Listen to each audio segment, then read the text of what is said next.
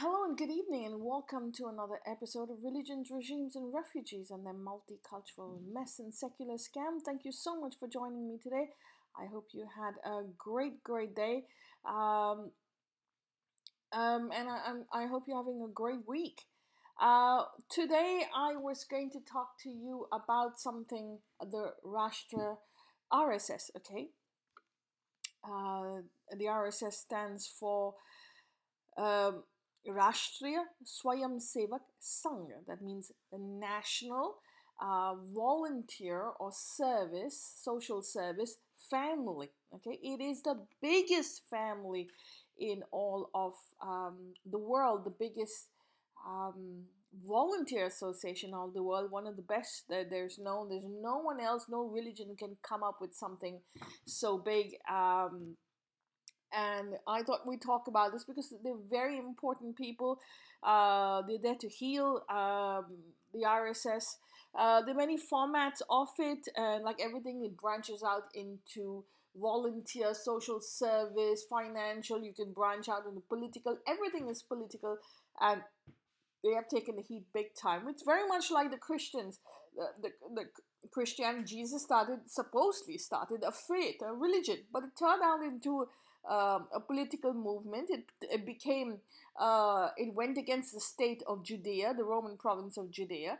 It formed an empire. They were empires for 2,000 years. And all of a sudden now they're coming to an end and they're saying, oh, well, we are faith and religion, and they point fingers at others. But Christianity is an empire, and Islam is an empire. It's a colonial empire. They came with their empires, colonized, and went into political power. So everyone is the same. So the fear mongering is not worth it. So the RSS was started by someone called Dr. Keshav Baliram Hejdwar. Okay, he was the founder of the RSS. Okay, having said that, um, it started with the Sangh. The Sangh is the parivar, is the family, is the RS, is the wider family, and the unique phenomenon. It's very much like you said. Sorry, it's very much like you say, like the ummah, the Muslim ummah. What is the Muslim ummah? The Muslim community, the Muslim community worldwide. Same way you have the Sangh. The Sangh is a family, the family of Hindus.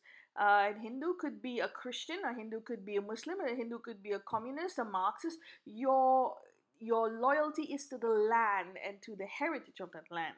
A unique a phenomenon in this history of Bharat in the 20th century is the birth of the unceasing growth of the RSS, the Rashtriya Swayamsevak Sangh. Um, its influence is far and wide, not only in Bharat, but abroad, and it's spread all over the planet. Um, the Sangh-inspired institutions movements today form a very strong presence in the social, cultural, behavioral, and labor and development, political, and other fields of nationalistic endeavor. Okay, the Sangh initiated movements, be they social reformist or anti-secessionist, evoke a ready response and approbation from the common multitudes as well as from the vast numbers of elite of different shades.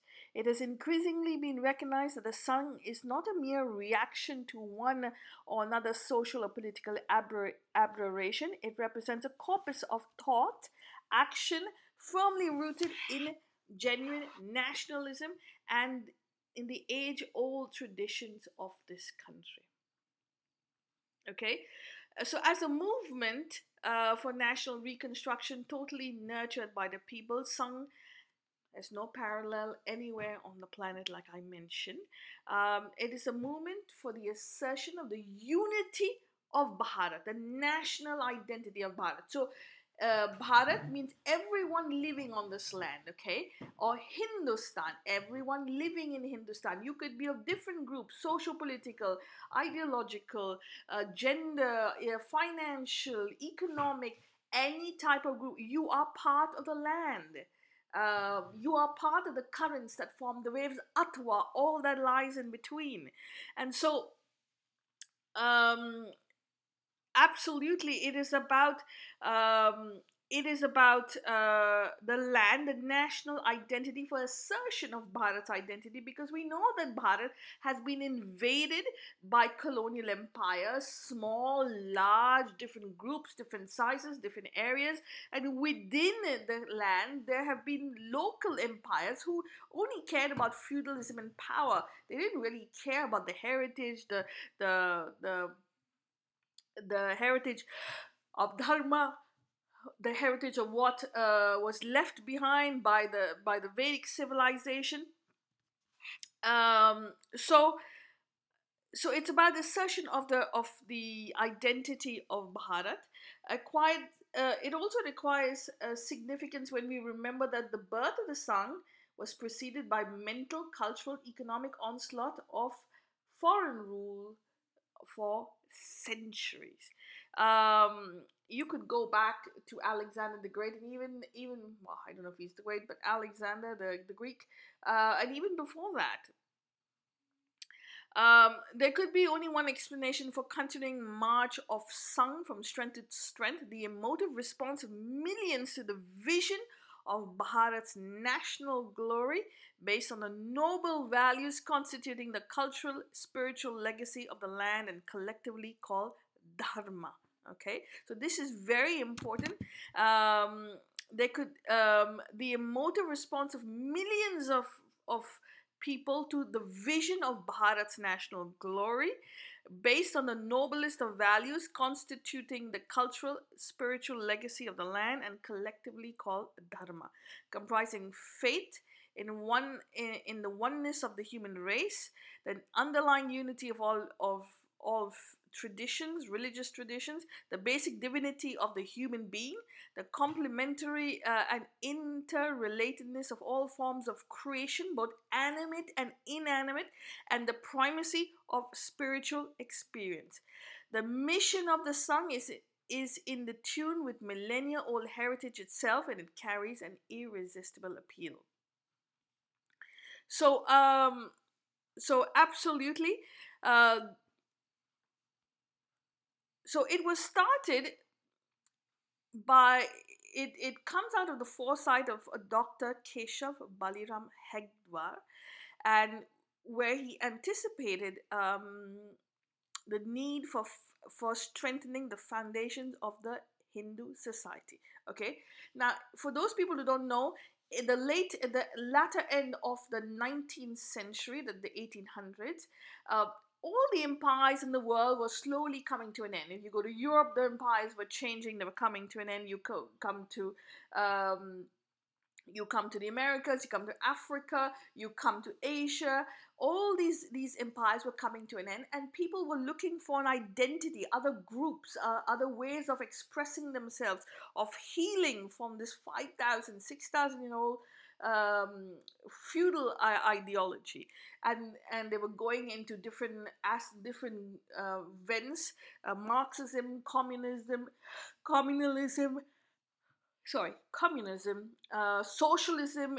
You have socialism in Russia, took over in 1917. So they were looking for identity. It's the same time where in North America, where the African people of African descent started calling themselves black, finding an identity, and the concept of race was born because they're looking for an identity. They were far removed from their ancestral home on the African continent, and they're looking for an identity without no contact with the African continent. So the concept of black people came into being, and the concept of race came to being. So the first time at the end of the 19th century, race was mentioned, and it was to identify people who were different from the European race.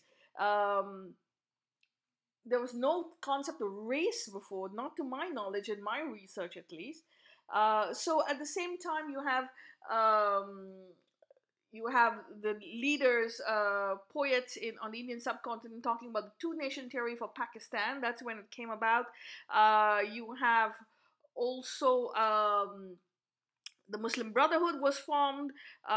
Should I say the ideology started to take shape for the Muslim Brotherhood, and then it was formed later on. Similarly, on the Indian subcontinent, the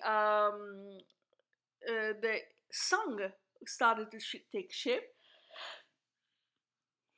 and it was for strengthening the foundations of Hindu society and for preparing it for challenges on social, economic, cultural, religious, philosophical, and political planes.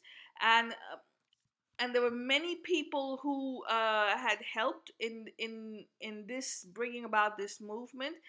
Dayananda, Vivekananda, Aurobindo, Tilak, and they had sown the seeds of most recent phase of national resistance, renaissance. Okay, so these people, Dayananda, Vivekananda, Aurobindo, Tilak, had sowed the seeds, and from these seeds we got people like Dr. Keshav Hegdevar. What was needed was sufficiently strong instrumentally for carrying the process onwards.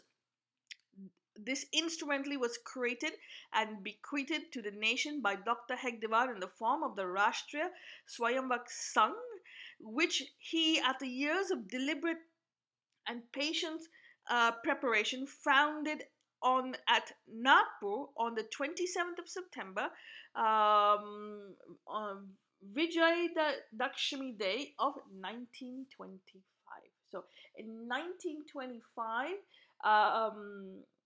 Dr. Hegdevar, who was influenced by the greats of Tilak, Aurobindo, Vivekananda for a cultural and religious, social, economic renaissance, and on the other on the hazards of the organization building. One of the hazards of the organization building is allowing one's vision to be clouded with immediate concerns, resulting in the dilution of perception and ultimate goal. Dr. Hegdevar's special strength was that he never allowed demands of the immediate present to veer him away from the ultimate mission he set for himself. Okay, so in 1925, the Sangh was born. I'm going to move a little bit from this, um, and show you one of the events. We'll talk about one of the events that really precipitated this moment finally. You have to know that for thousands of years, this land was ruled by foreign invaders, okay? Concepts, people, groups coming in from outside. Colonial invaders coming from outside. So you had the Huns coming in, you had the Greeks coming in, you had there were African kingdoms, small African kingdoms, very small. That's why you have the Siddhis in the western coast of India. You had, of course, the Arabs coming in, the Ghaznvids coming in, Delhi Sultanate, the Mughal Empire coming in. Then you had, obviously, you had the Europeans with their trade companies, the British East India Company, Portuguese, the French East India, the Dutch East Indies.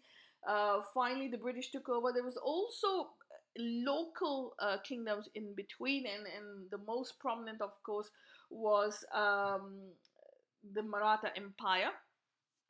And so there was no real grouping, there was no real kingdom. There were small kingdoms, small empires, and at one point an empire would grow big and take it over, and then take over the land. And sometimes they were mostly individual kingdoms that ruled the land. You also had the Vijayanagar Empire in the south, the Cholas, but there was nothing to help the people on the ground. The main onslaught was Islamic and Christian invasion to the British, the Europeans, and the Islamic empires, who were absolutely diametrically opposite to the concept of dharma. Absolutely, they were about power, they were about money, they were about subjugation, submission, while dharma is about balancing your status quo, balancing the your alignment, and understanding the cycles. So whatever you do, you'll have cycles and cycles and cycles of it, your currents and waves. So you can't go reach for power and then think that everything's going to be okay. So it is diametrically opposite, and as a result of which the clash got even worse. Because the clash got worse, there has been a genocide on the Indian subcontinent thanks to the Abrahamic onslaughts and the invasions. An absolute genocide from everywhere: political, socio-economic, financial, cultural, heritage, everything. There's been an absolute genocide, and there was no one who was taking care of the people. So the British cared about themselves and their money. They didn't really care about anyone else. The Muslims cared about the Muslims, about the Islamic groups, and the multiple numbers of them from north to south. They didn't really care about anyone else. The Sikhs cared about the Sikhs. The Buddhists were, so the Hindus were left pretty much, the dharmic people, the Sanatani people, left by themselves. There was no one to take care of them, no one to guide them, no one to heal them.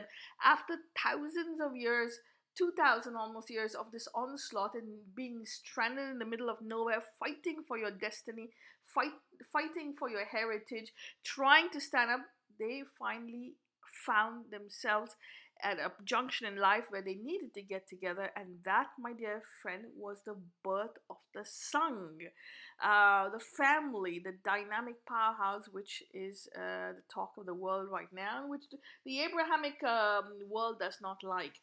But I will also talk about something very important, which precipitated the RSS. Okay, the Mopala massacre and genocide by Muslim mobs in Malabar. It is very important for me to talk about this, and we will go into this. I will read the article. The article was written in Op India, and I will post it on my Facebook page. I hope that you will go and read it. It talks about a genocide, which no Congress has ever mentioned this at all for fear of their vote banks. I mean, we talked about. We've talked about the Jallianwala Bagh massacre. We've talked about the British. We've talked about Bengal. We've talked about everything, but they refuse to absolutely talk about this. They have selective amnesia, and that is why we are in the state, because they've only looked after one side. They support only one group of people. They punctuate and divide and rule on this country, and then blame each other for hate. And so this is why we have come to this point where we have to talk about this. It's very important, and to heal those wounds, to understand what happened, and we'll go from here, my dear friends. And tomorrow we'll continue with the RSS, but today we need absolutely to talk about this. So on the 25th of September 1921, Hindus were slaughtered and thrown into a well by a Muslim mob demanding a caliphate in Malabar. On the barren hillside between Tuvur and Karuvayakandi in North Kerala, Chambrasari Ibchi, that's the region, Koitangal, one of the Caliphate leaders, held a rally with over 4,000 of his followers where Hindus were slaughtered. And to the finger pointing, victimhood, Islamophobic spraying, fascist spraying people out there, this is for them and what they refuse to acknowledge, and what they insist on having selective amnesia every time they talk about the RSS. So we're going to talk about this right now. The Mopala genocide of Hindus is hardly taught in our history books, and the Caliphate movement leading up to it is shamelessly whitewashed. In our history books, we are often told that the Caliphate movement was one where the Hindus and Muslims fought together to oust the British. Essentially, the Caliphate movement was launched by the Indian Muslims to support and preserve the authority of the Ottoman Sultan as Caliph. Following the breakup of the Ottoman Empire at the end of the war, Indian Muslims were essentially fighting for Caliph of Islam, and M.K. Gandhi offered his unbridled support to the movement. In doing so, Gandhi ended up feeding the hydra of Islamism in India.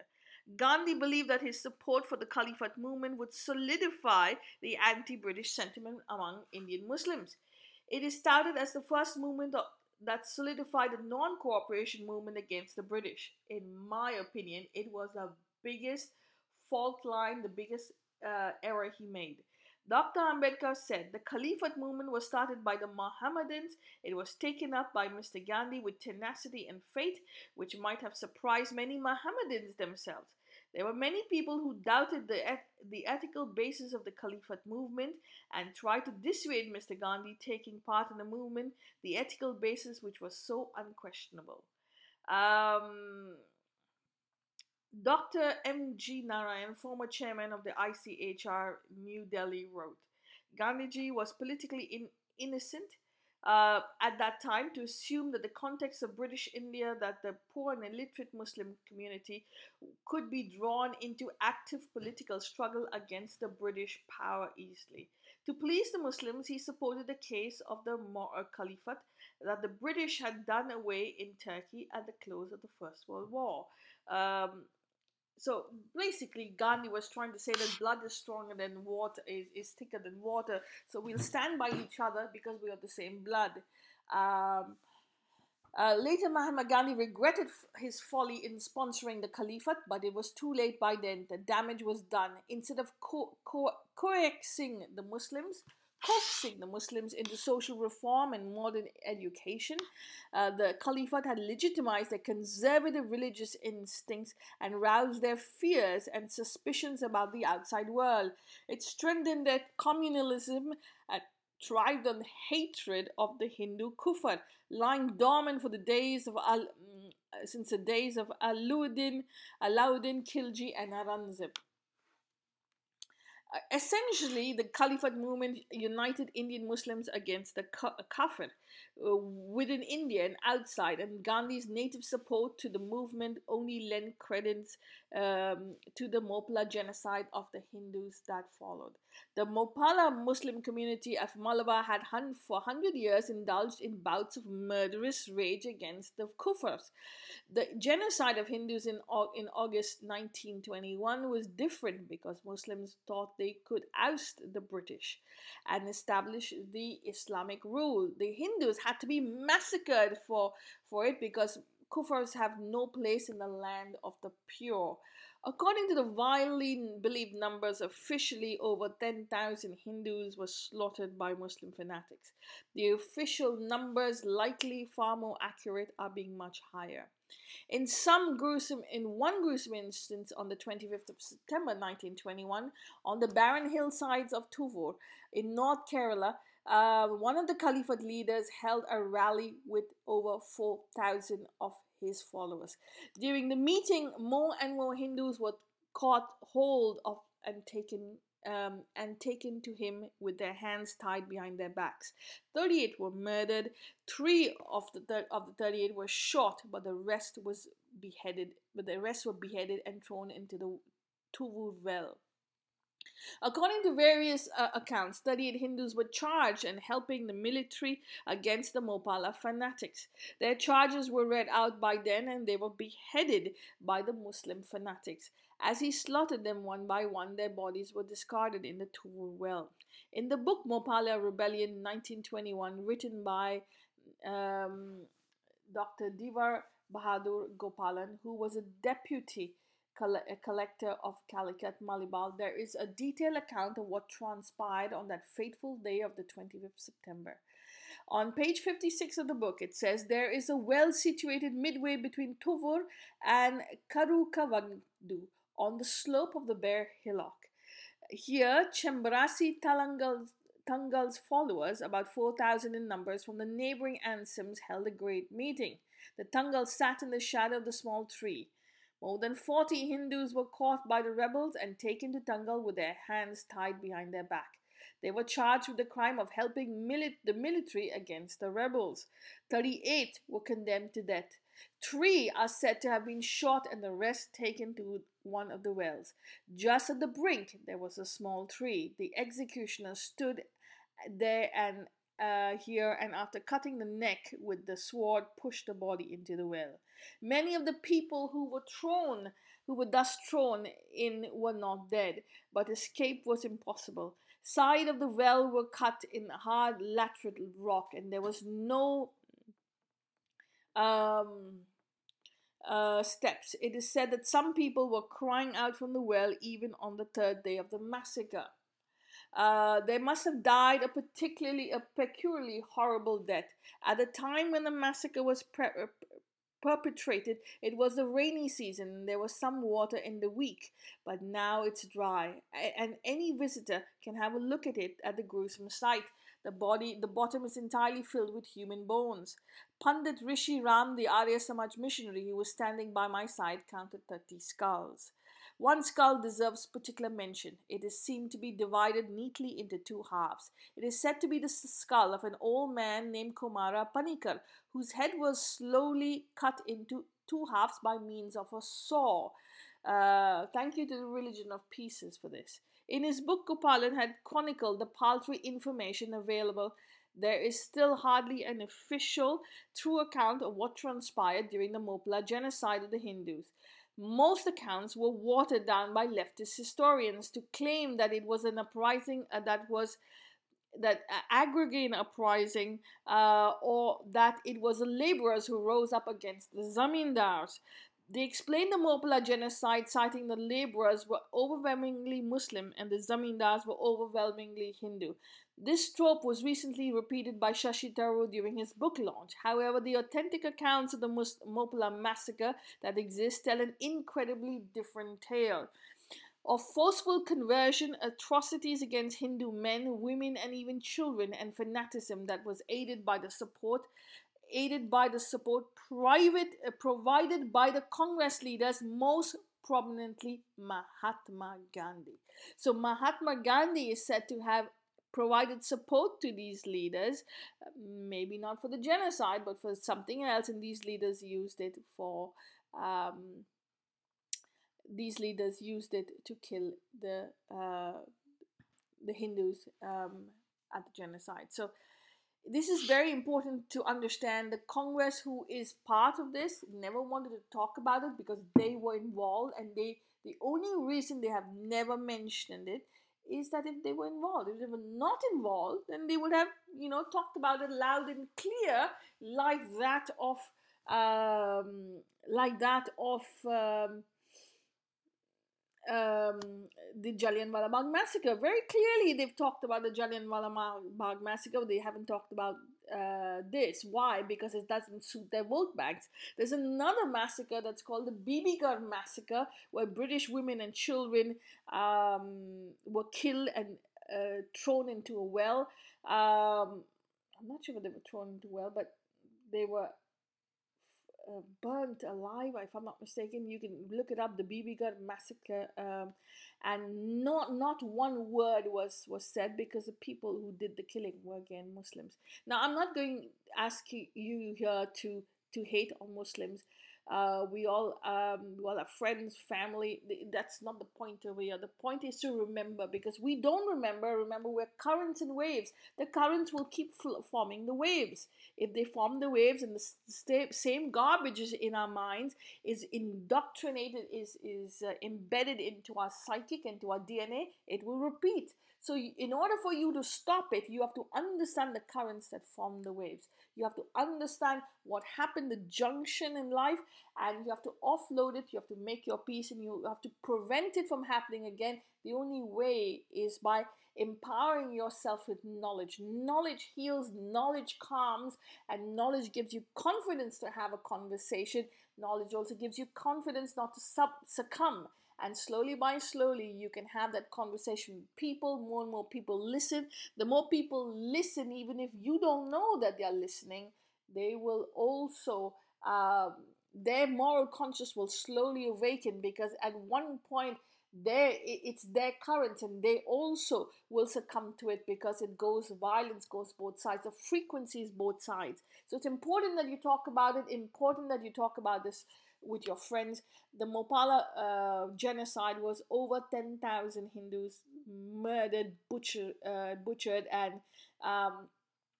to some extent, some people say that the Indian National Congress absolutely provided support to them. How that is true, how much that is true, I don't know. But you can buy the book, The Mopala Rebellion of 1921, written by Dr. Divan Bahadur Gopalan. Um, this is what I wanted to talk about today. The Mopala riots. Um, Basically, Mopala just means son-in-law. The son-in-law. It's a word. I don't know which language it is. I don't know if it's Malayalam or it's Kannada. No, no, it's not Kannada. It's Telugu. Um, but yes, it is important. This event was the event that then propagated Dr. Hedgewar, to form the Rashtriya Swayamsevak Sangh in 1925, without which it would never have happened. So, if the Congress had not supported the Mopala, the Caliphate movement, um, we would not have had the genocide in 1925, and in 1921, we would not have had the Sangh. I don't know if it's a good thing to say that, to put it that way, but the Congress has to take their responsibility. But you can talk about it, you can spread the knowledge, have that conversation, very, very important. Spread the knowledge that this was a genocide and we have to heal. We also have to say thank you to those people. We haven't forgotten you. We're sorry that your lives ended that way. But whoever you are, whatever label you had, whatever religion, faith, because there were multiple other people who also got killed, not just Hindus. To all of them, your spirits live in all of us. We are sorry for for what transpired, for your sacrifice, and we will talk about you to remember you, and hopefully one day we can heal from your journey. But we will resurrect the Indian nation, we will resurrect Bharat, we will resurrect the Vedic civilization, and not give up for the sacrifice that you have made. We thank you for your effort and your sacrifice, but you will remain in our midst for forever and ever, and we will tell your story. So to all of you out there, please spread this the knowledge of the Mopala genocide on Hindus. It is very, very important. Talk to your friends, your family, your neighbors, your people out there, your groups, your social media groups. Tell your people, ask them your friends to discuss this event with another 5 friends, and then with another 5 friends, and on and on and on. Tomorrow we will continue with the RSS. We want to talk about it. We want to go more into detail with it, because the RSS is a very important organization. You have to understand that no organization is perfect, and the RSS is not perfect. For the simple reason is, people who join groups like this is because they're hurt, they're traumatized, okay, and they need some help, they need some comfort, they need some people to surround them. Just like um, I went to a traumatic childhood, and I vented out in the form of sport. I use sport to vent out, and music. I used to sing a lot, and that helped. If not, I would have been an alcoholic. I would have been a drug addict. I would have been God knows what. I would have been a loser in life, but sport sort of kept me together, and we need that backbone. And the reason why I went to trauma is because my parents went to trauma. Do you think the church helped us? The church did not help us one single bit. All they did was prayed. God is coming to save you. God is coming to save you. You're a loser. You're going to hell. You're a sinner. They don't provide you any comfort at all. And so we got stuck, because we're known as Christians. So we got stuck in this as children. We had Sunday school. We had like summer camps, but that was it. That was it. That was completely it. There was nothing else. There was no healing. There was there was no mental health, there was nothing to support us. And so you need a lot of help and support to go through trauma in life. And after the 1940s, the first half of the 20th century, and also the 18th century, but we've been at war for 10,000 years, for thousands of years. You can go back in time, and it's important to say that at one point it comes to an end, the waves come crashing down, and you have to heal, you have to remove the garbage. And when you join a group, what you do is you see people who are just like you, okay, and you're all hurting together and you're all healing together. But that camaraderie, that friendship then begins to heal. And the best way to heal is service, my dear friend. Volunteering, it is the absolute best way to heal. I'm telling you, I do it very often. Not very often, I used to do it much better, more before, but it is so healing and it's so beautiful. And the best thing that the best thing that Dr. Hegler did, was start this RSS, because he, by his influence and his far reaching farsightedness, he was able to understand the problem of this of his generation, and he was able to start a movement to help people heal with the lowest cost, because it's volunteering. You're not incurring any cost, you're helping others. So that is really, really great. And from there, once you build, then you build your knowledge, you build your economics, you build your financial services. The people from all groups of life. And like I say, currents form their waves. It doesn't mean you're going to stop, you're going to change overnight. It takes you a very long time to heal, very, very long time. But the fact that you're there together, it's better than being alone. It's, if not, you're involved in all the unnecessary activities, like drugs and rape, and all those involved in these drugs and rape are not involved in groups, because they don't have any assistance. So that's important. So kudos to the RSS. And yes, they could be different points of view, they could be different uh,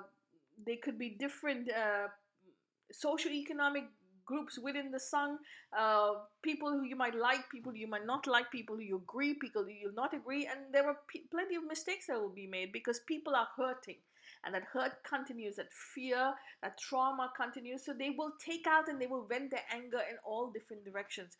But the RSS is there to heal you, heal your journey, acknowledge the journey that you've gone through, and give you that chance for a better future to heal. And so if people make mistakes, you have to understand where they're coming from, because everyone joins the organization as people who are affected by some type of trauma. And that continues, unfortunately, and the RSS gets the blame for it. But that's exactly what it is. I will take your leave for this today. We will stop here. We talked a little bit about the RSS, their foundings. We talked about the Mopala genocide. But most importantly, I need you to do your research and spread the news. Have that conversation is the most important thing. So thank you very much for your time. You have yourself a great evening. Cheers and stay safe.